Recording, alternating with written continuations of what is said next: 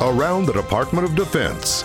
This is your daily news brief. Nevada Air National Guard joins Colorado firefighting effort. I'm Army Sergeant Edwin Pierce. The National Interagency Fire Center has requested C-130 aircraft support from the Nevada Air National Guard.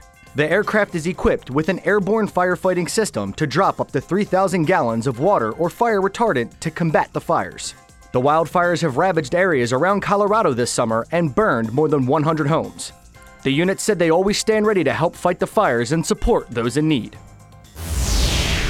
22 countries and nearly 2,000 attendees participated in the inaugural Rim of the Pacific, or RIMPAC, Innovation Fair to share cutting-edge concepts and the latest technologies.